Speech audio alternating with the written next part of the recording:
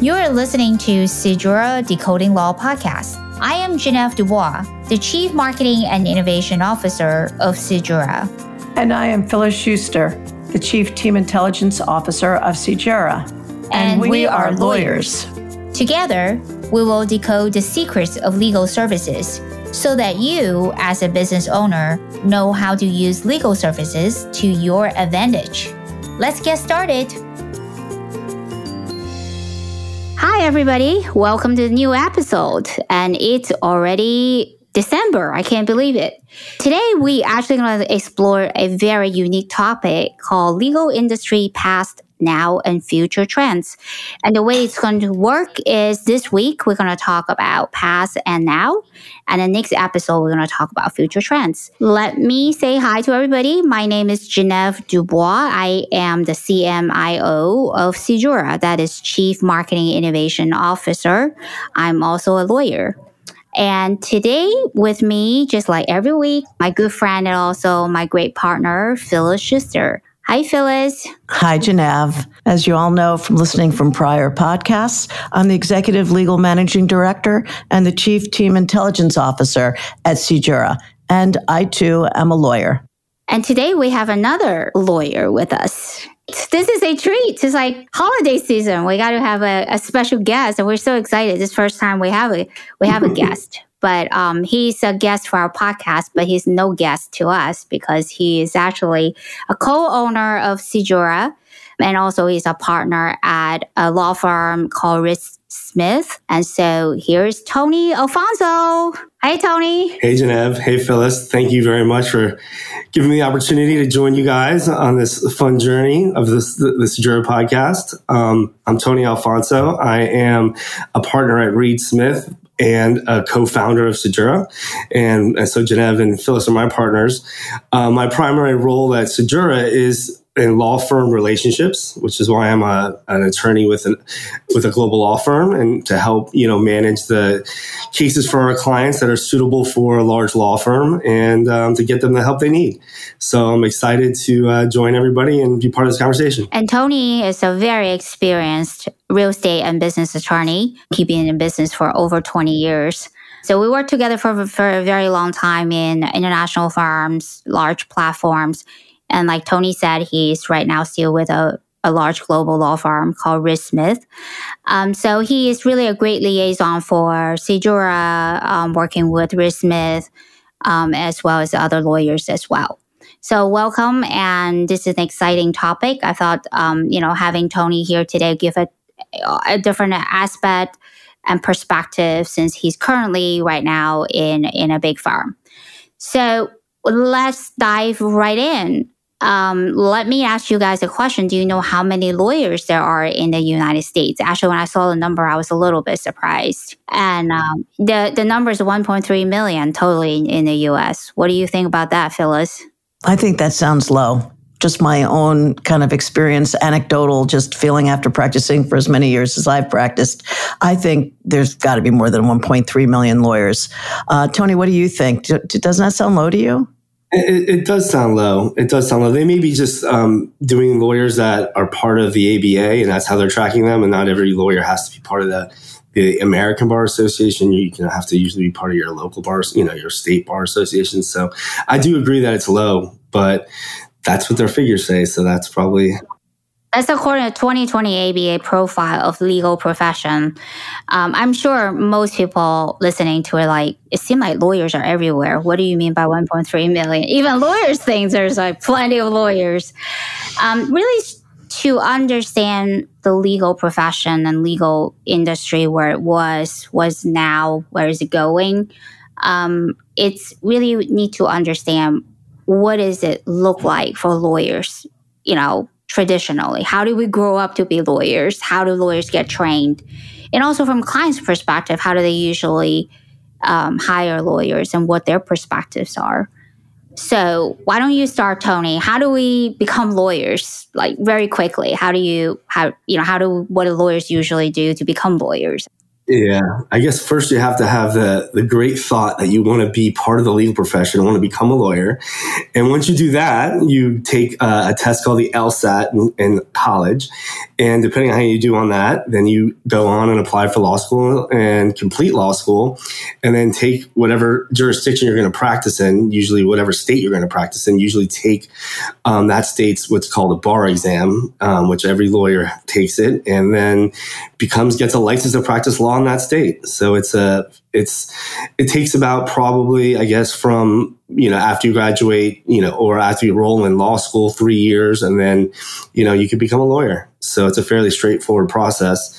And I think historically, most lawyers, young attorneys, when they're leaving, law school, they're joining big firms and to try to get some mentorship and learn how to really practice like a lawyer. And according to ABA, actually more than half of law school graduates, they would take a job in a law firm versus only 1% start as a solo practitioner. So as you can see that most of the law school grads, they go to big firm first. And there's a reason for that. We'll mention it later. So Phyllis, maybe you can take over and just quickly tell everybody, how does lawyers, once they get to the big firm, how do they learn the skills? I think a lot of clients or, business people think that once you graduate law school, you know everything. Is that true? No, I think the thing you learn really quickly is how much you don't know when you graduate from law school. You know enough to pass the bar exam and make sure you pass the bar exam, because you can't practice as a lawyer until you do that.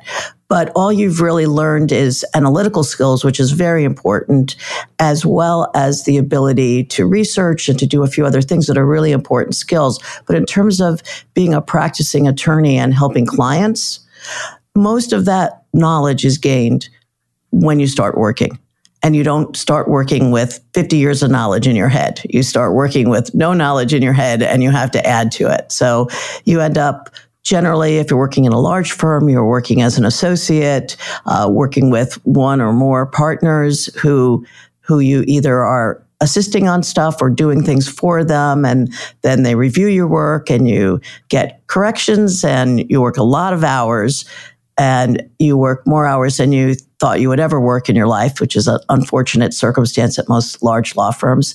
And it's a very stressful time. Tony, would you agree that that time of a new associate at a law firm is just really incredibly stressful?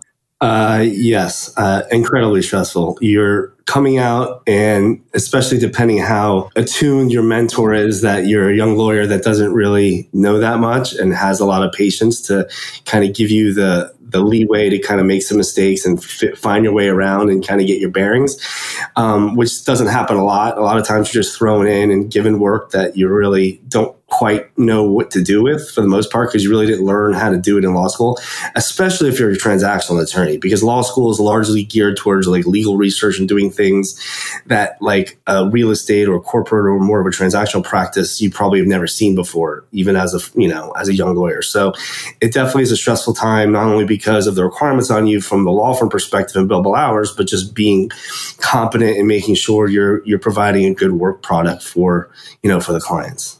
And that stress does not go away, really.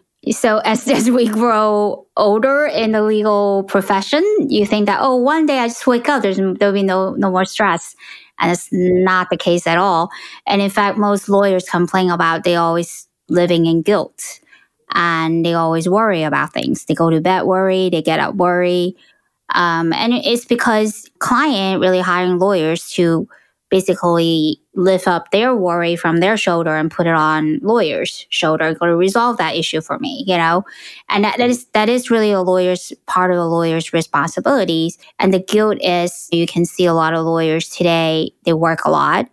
And when they try to take a vacation, they're still being pulled into work. So now they're feeling guilty not spending time with their family while they're working.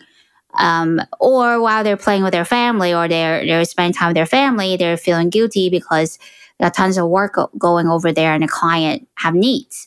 That is a constant struggle, and that's just the atmosphere, right? It has been like that in the past, but I think now is even more important that when you focus on that. The other thing that I think that in the legal profession, everybody's objective is similar. There's only one objective. You like it or not, the objective is to become a partner. You become a partner in a big firm, small firm, your own firm, is become a partner. From associate is only one path. You become a partner. If you think about working in corporations, not everybody wants to be a CEO, right? Not everybody wants to be a CFO. Sometimes people want to be a project manager or just a really good, engineer, technician. They don't need to be in management or just be a salesperson. But in a law firm, really everybody's goal is to become a partner. There's only one path right now. And the reason everybody want to become a partner because they're perceived that you're going to earn a lot of money.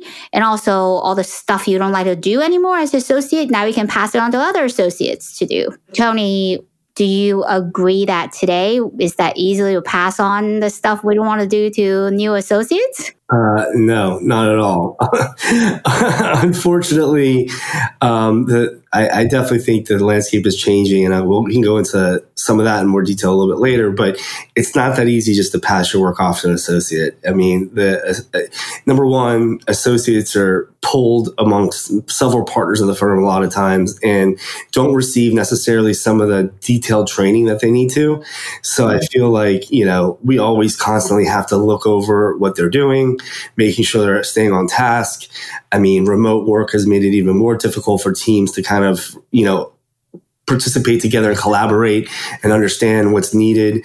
Again, practicing law is an art, not a science. There's nuances to what we do every day and how we draft documents and how we deal with the clients and how we resolve issues that it's really hard for, younger lawyers to kind of be involved when they're not in the same location as the attorneys and kind of just sitting on meetings randomly, having random talks. It's a challenge.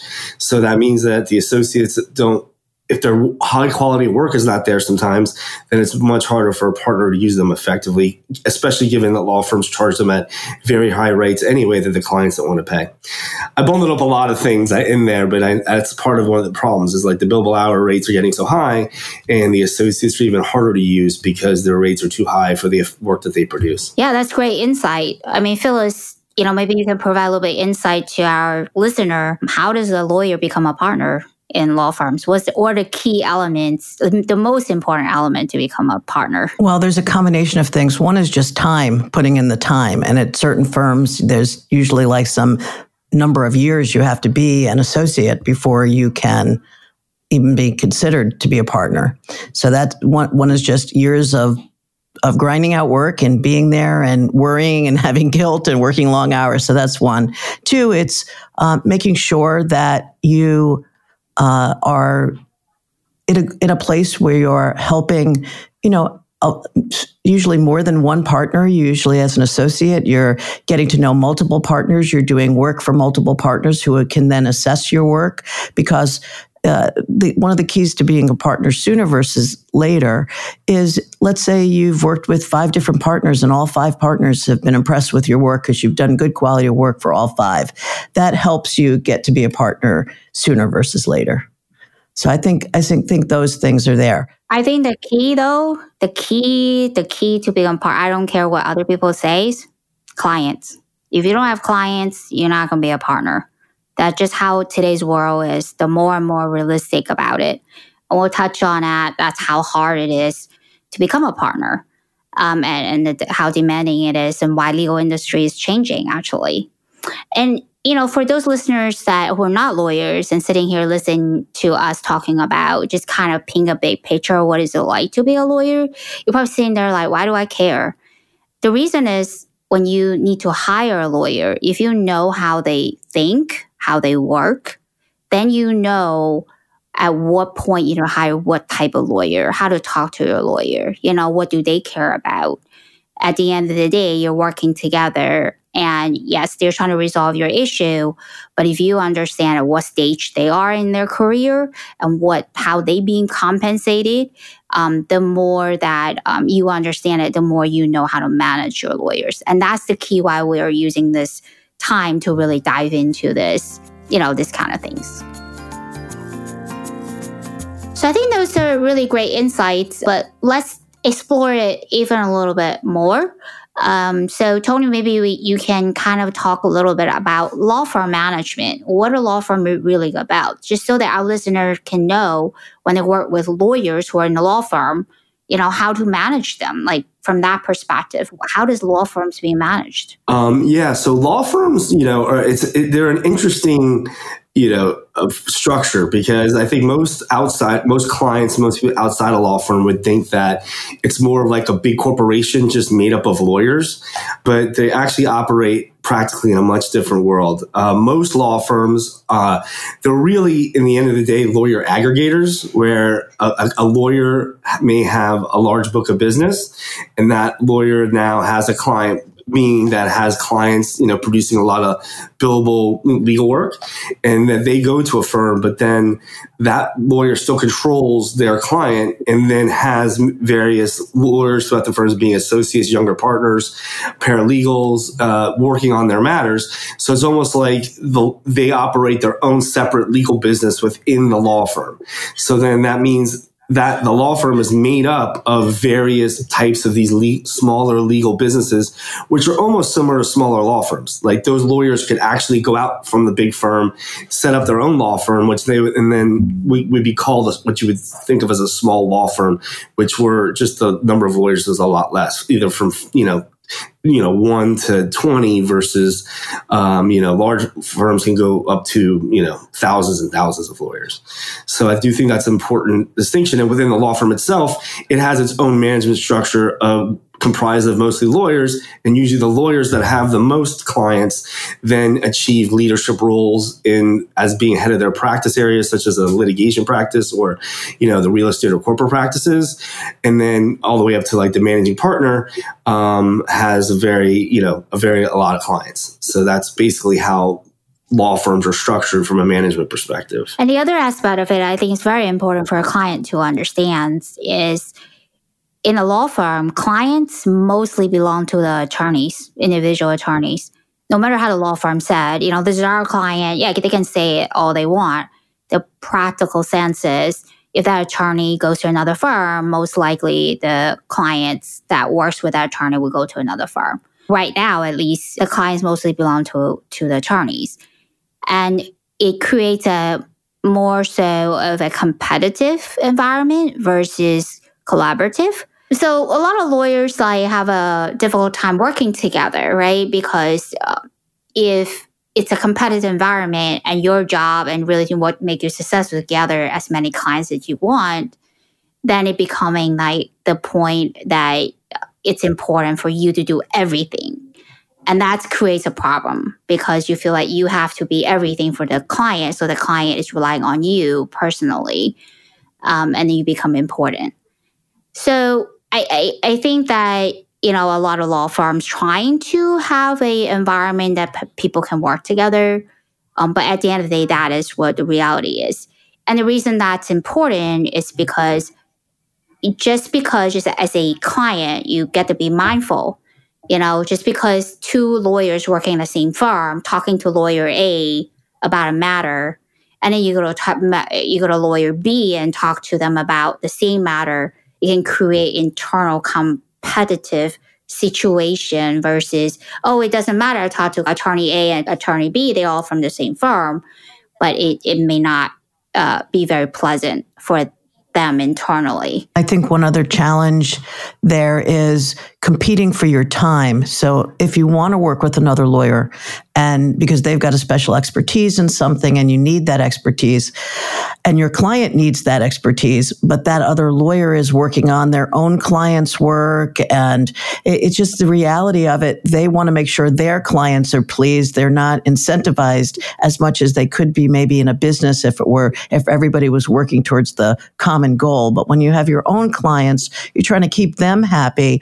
And then if I come in and say, I really have this matter I need you to work on, perhaps you might not pay it the attention it needs or things like that. So it appears like it should be this great working process together. But in reality, it doesn't happen that way because people are trying to please their own firm clients. They're also trying to make sure their own bottom line continues to be enhanced. And that's one of the practical answers too is, how do law firms handle work that we do for our own clients versus work that we do for someone else's clients, and how do they measure that, and how are you compensated as a result of that? So this whole compensation structure also comes into play in all of that, Genevieve. Yeah. So Tony, without diving into the details of compensation, how it works in law firm, I'm sure our listeners don't really want to be bored with that. What would you think is 2 words that lawyers live by since the time of first day you step in a law firm? What do they beat into you every day? What do you have to meet? Maybe billable hours. I think it's become so ubiquitous. I think most clients realize like the billable hours when they get their invoices and they never realize like time can be broken into 0.2s and 0.3s. Like somehow that doesn't really still make a lot of sense. But basically, lawyers get compensated based upon the revenue they bring to the firm, which are comprised of units of billable hours in some respect. And then those billable hours theoretically are passed on and charged to the client. And theoretically they pay those. And that's how the law firms operate. So it's just an aggregation of billable hours.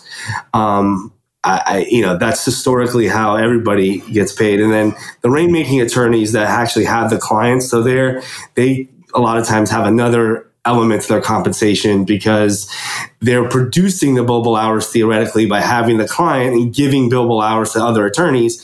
So theoretically those partners would get some type of percentage of the other time, included onto their compensation, especially because, as you mentioned before, Genevieve, most clients go with the lawyer, not the law firm. So under that circumstance, the law firms have every incentive to compensate their rainmakers that bring in a lot of billable hours and a lot of client work, compensate them so they stay with the firm, because theoretically, if they didn't compensate enough, they could go to another firm.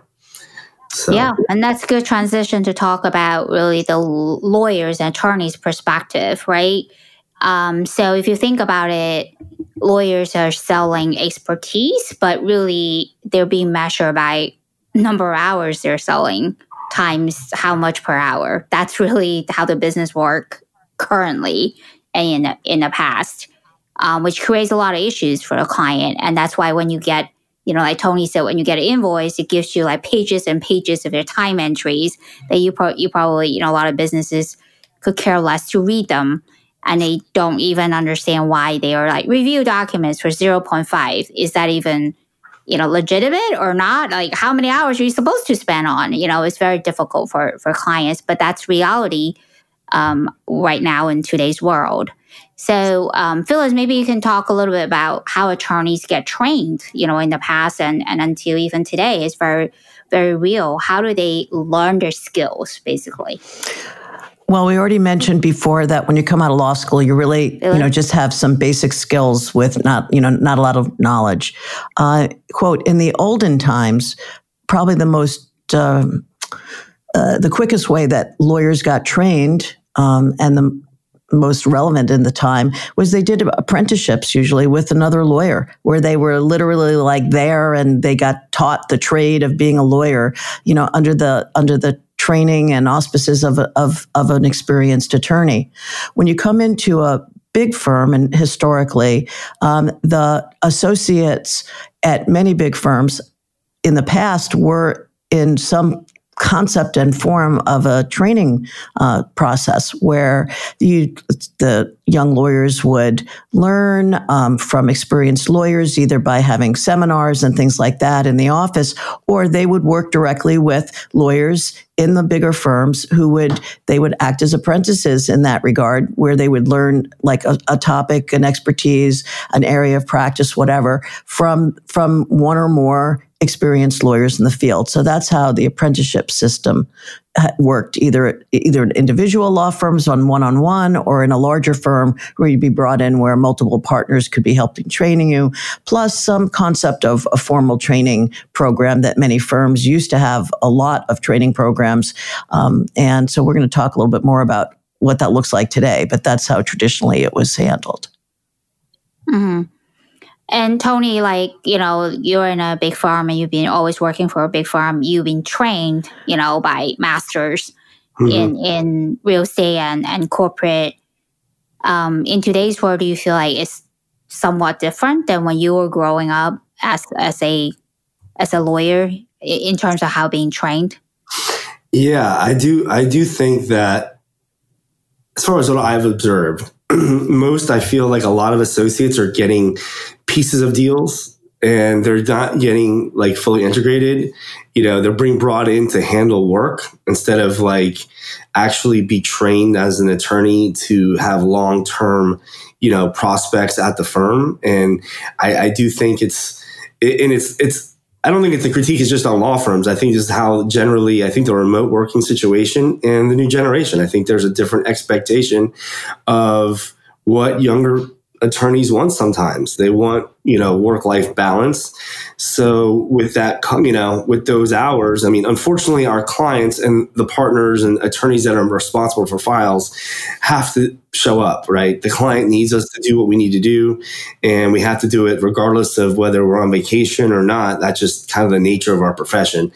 And it's, if an attorney, associate, whoever doesn't want to step up and kind of take that responsibility, a lot of times I think some of the, more senior mentors would put less time into them because, it just makes sense. So it's like we can respect your boundary and have a situation where you can go on vacation, but understand that that's going to have an impact on your growth as an attorney because you're not going to be part of those critical elements of the deals that you need to be part of in order to learn, right? It's like, the reason why a 20-year attorney is a better attorney is not necessarily because they're smarter or whatever. They just learn a lot more, right? They've seen more deals, had more experience to shape, their judgment and making, helping clients solve problems. So I do think the traditional like mentor an attorney so that attorney now they mentor the associate. So that associate like learns everything you knew so that person can one day take over your clients and become a partner and become a bigger part of the firm. I do think there's still opportunities for that if you're lucky, but I do think that landscape is definitely changing. And I think it's due to a lot of different factors within the law firm and the industry. And I totally agree with that. I think it's harder, more difficult for associates nowadays to get trained. I remember when I was a young associate, really, there were several partners really taught me, everything from very detailed, how you draft things, how you think, how you approach, what the process is like. And mentorship takes time and takes a lot of non-billable time. Learning takes a lot of non-billable time. And if you recall, we just talked about the most important thing in a law firm right now, being measured by of lawyers, the billable hours. So it takes a lot of those learning experiences away. And with remote working, as great as this being productive, you can be productive. It takes a lot more effort for the training part, for the mentorship to work in that kind of environment. The other observation is really about opportunities for attorneys and clients in the legal industry in today's world. I don't know how Tony and Phyllis, you guys feel as attorneys. It seems like for associates, they either being a partner, that's one route, which they can be in a small firm, big firm. Really, you at some point you need to be a partner. Otherwise, you being perceived like you didn't make it.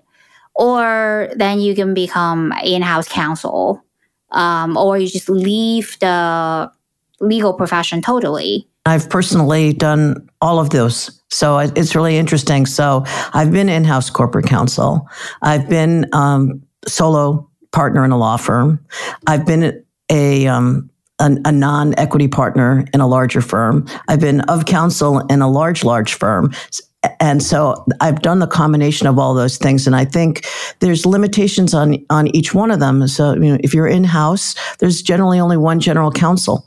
Now, depending upon how large your legal department is, you could possibly start as a younger lawyer and you move up and there's room for growth there, or you have to leave to go to another company and be in-house counsel at the other company to get to have more and more higher positions and managing more people or managing more lawyers, that kind of thing. So I think those are the opportunities, but they are limited because there's not really too many, not like an internal corporate structure where there are all sorts of other departments which you could move into. Here, when you're a lawyer, you're limited within that structure, either the structure of a smaller firm, medium-sized firm, or in-house legal department. Yeah, I do think part of the issue with the associate, I do think it's becoming harder and harder to become a partner at most law firms. I do think that there's kind of a new role that's being shifted in there called like a contract attorney, where that attorney could be a very experienced attorney that's definitely way beyond what you would consider a normal associate, which would be from 1 to 10 years but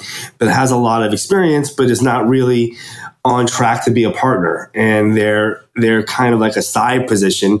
Some firms call them of counsel. Some have of counsel and contract attorneys. And I do think you're going to see more and more contract attorneys pop out. Because one thing we haven't talked about is, there's this always the economics of law firms. The law firms want to make more money. So every year they give rate increases to their billable hour rate, which then puts them a little at odds of what the client wants to pay. So these senior contract attorneys kind of get paid less money from the firm. So they can be charged out at, a much lower rate to kind of what's called blend the rates between the partner and the contract attorney.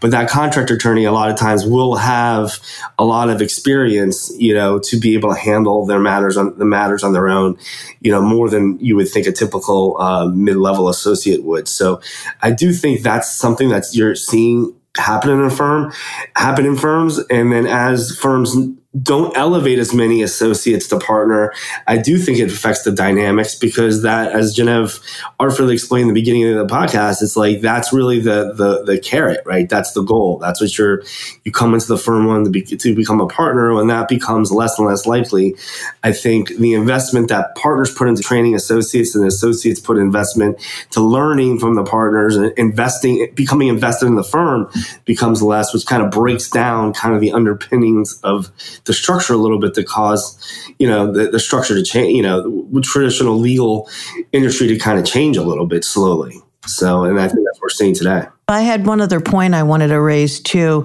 when we were talking about how things look now. Earlier, you mentioned, that someday you could be a partner and you wouldn't have to work as hard and you could pass all the work down to the associates.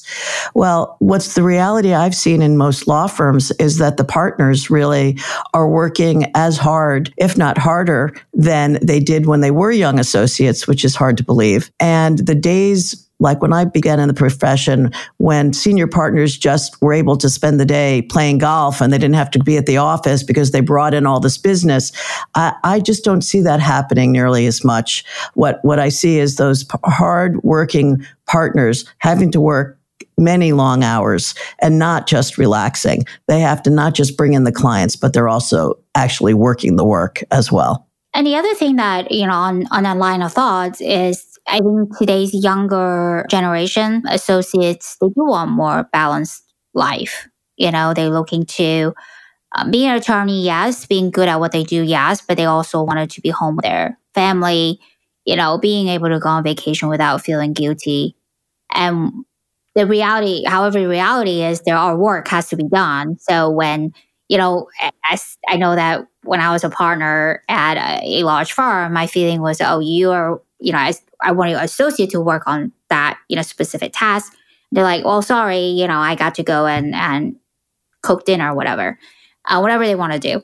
And they can go do what they want to do. And we still have to get the work done because the client's sitting there waiting for it. So basically, like you said, Phyllis, if the associate don't do it, the partner has to do it. The partner has to bring in work. And really the reality is a lot of attorneys feeling overburdened and burned out because they have to do everything. It doesn't matter how big a firm they are in. They are like a solo practitioner. They have to do everything. Everything's on their desk. If they don't do it, nothing is going to move forward. I think those are really great information about attorneys and law firms and really how the legal industry have been working in terms of providing services. One big part of attorney, what we have to do, we are also salespeople. We're not just managing clients, providing legal expertise, but we also are salespeople. And in a lot of other industries, they have sales teams. They have like sales teams that's their expertise. They go out there and make connections, develop relationships. They actually do initial sales, and they have sales scripts and they have approach, that processes. It just doesn't seem like that's really something that law firms have or focusing on. Tony, what do you think about that? Yeah, it goes back to the attorney has to do everything, and including when we talk about clients being, kind of the heart of the business. The only way to get the clients is somehow to either inherit them from another attorney that you've worked for who retires, which is that doesn't even guarantee that client's going to go with you. But most likely you have to go out and figure out how to reach out, touch, and get clients in the door, which there's no real, set process for that. Many attorneys do it different ways depending on your personality. And quite frankly, there's some attorneys that don't even like doing it because they don't want to be salespeople because they feel like they went to law school not to be a salesperson. But unfortunately, because they went to law school to be a lawyer, not a salesperson, it's kind of like some lawyers feel like it's demeaning to them to have to sell their services, which is not true. The clients, in big law firm transactional, the clients are the clients. We provide legal services to the clients, and we have to figure out, part and parcel of it is knowing what we're selling, which I don't think a lot of attorneys even understand what they're selling, that they have to act as salespeople to try to reach out and connect with the clients to get them to give them an opportunity to help them with legal services, right? To try it out and then see if it works. Yeah. Mm-hmm. And the other thing is when I was working in corporate world, right, salespeople, what they do, they have a whole methodology. Before they approach a potential client, they will meet for days, if not weeks, to design things, to understand the needs of that potential client. And they would go in and they would design a whole speech and presentation, and even a demo, how to demonstration of software, whatever it is the industry is. And when they walk in, they're fully prepared, and they sit down and they talk to the potential client and really trying to resolve their issue sitting right there. And afterwards, after the meeting, they will have a debrief for days. They were like, oh, this is what they talk about. This is how we can follow up. Where, when I'm working with this many years with lawyers, lawyers usually come off, this is how they do it. They don't even think about that potential client until they walk in that conference room, see the potential client, sit down and like brand new, just start thinking about, oh, who are you? What do you do? They never really before stepping into that conference room really think about anything about that potential client or prepare anything. And after when they walk out of that conference room, they're so rushed getting on another conference call, they don't even think about this potential client until, potential client said, oh, I want to engage you. Phyllis, do you see that as well? Or, that's just kind of my observation. No, I totally agree with you. I think too, if from a client's perspective, many clients have business development teams and they can go out and market and develop business. But lawyers provide a personal service, and we're performing the work and we're interacting directly with the client. So a lot of times when someone says, I don't want to go out and do sales, well, the client wants to meet you. They don't want to meet your business developer.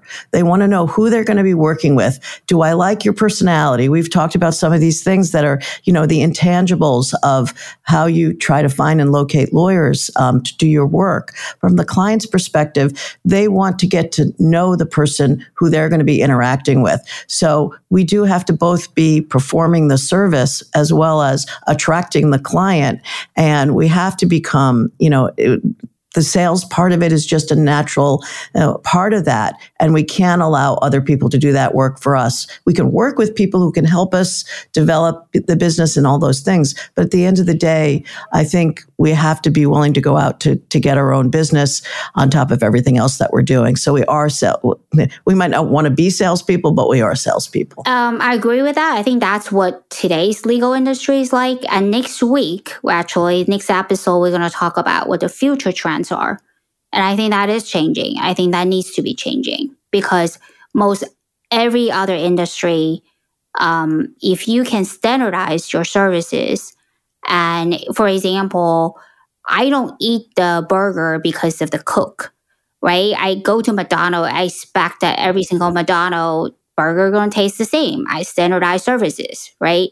I am not saying to that level. Legal services, there are elements that's very personal, but I do think there are elements in the legal services that it needs to change. And that is why we're doing this episode today. Again, this is great conversation. Thank you so much, Tony, for coming. And next episode, he's going to be with us again, right, Tony? Yep. And we're going to explore next episode about the future trends. And so today it's really great to have this really honest conversation with Phyllis and Tony. And we'll see you guys next week. Thank you for listening to Seadrill Decoding Law today. Next week, we will be discussing this topic from lawyers' perspective. You're welcome to join us even you're not lawyers. At Seadrill, we are reimagining legal services with innovative technology and processes. Visit us at seadrillgroup.com. If you know anyone that wants to know how to use legal services to their advantage, please forward our podcast to them. See you next time.